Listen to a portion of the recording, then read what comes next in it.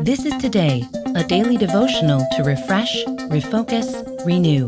This is Today for Sunday, March 3. Jesus does what is right.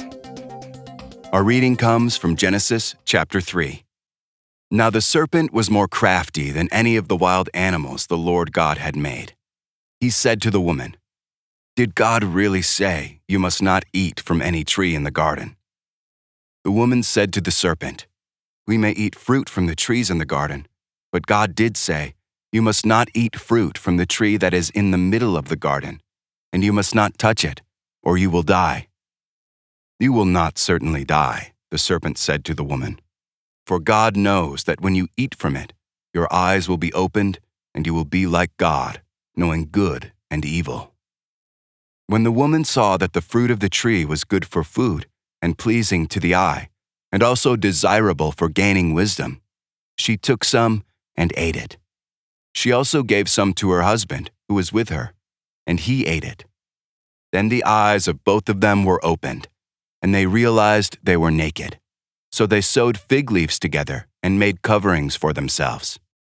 Matthew 4, verse 10. Jesus said to him, "Away from me, Satan, for it is written, 'Worship the Lord your God and serve him only.'" It's easy for us to be tempted. There are temptations everywhere, within our hearts and coming at us from all sides. Satan provides a masterclass on temptation in Genesis 3. He begins by suggesting that God is keeping us from enjoying something good. Did God really say you can't eat anything in this garden? Poor soul. And when we feel we are missing out on something, the devil adds, "You can do this. Nothing bad will happen."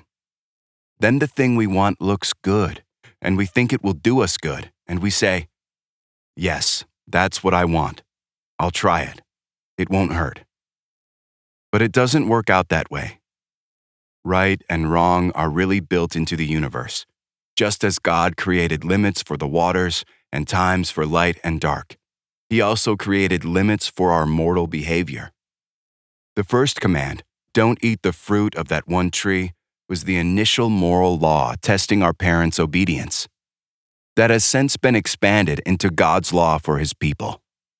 Summarized in Exodus 20, Micah 6 verse 8, Matthew 22, 37 through 40, and other passages.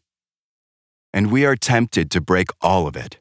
We dishonor God and hurt people. We lust, we envy, we get angry over trivialities, and yielding to these can lead into adultery, theft, and violence.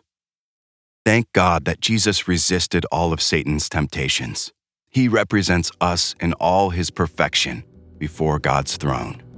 Pray with me. Father, thank you for sending Jesus and for crediting us with His perfection. Through His finished work, we can stand before you. Amen. This is Today. Get our free daily devotional on the go. Get it delivered to your email inbox each morning or download our app to your mobile device. Sign up at todaydevotional.com.